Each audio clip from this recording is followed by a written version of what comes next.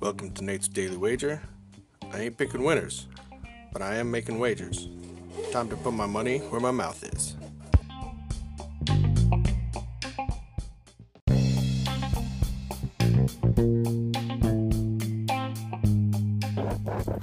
This is Nate's Wager for January 20th, 2020.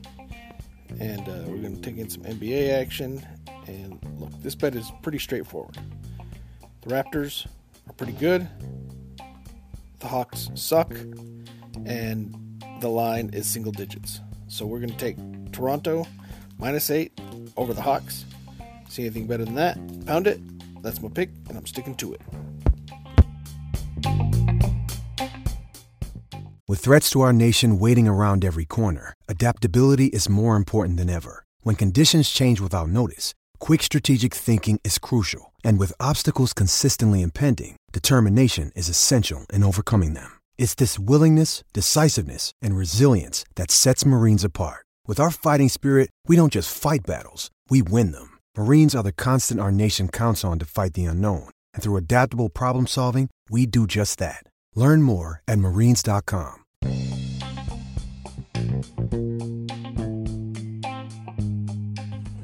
Please remember to rate, review, subscribe in your favorite podcast application.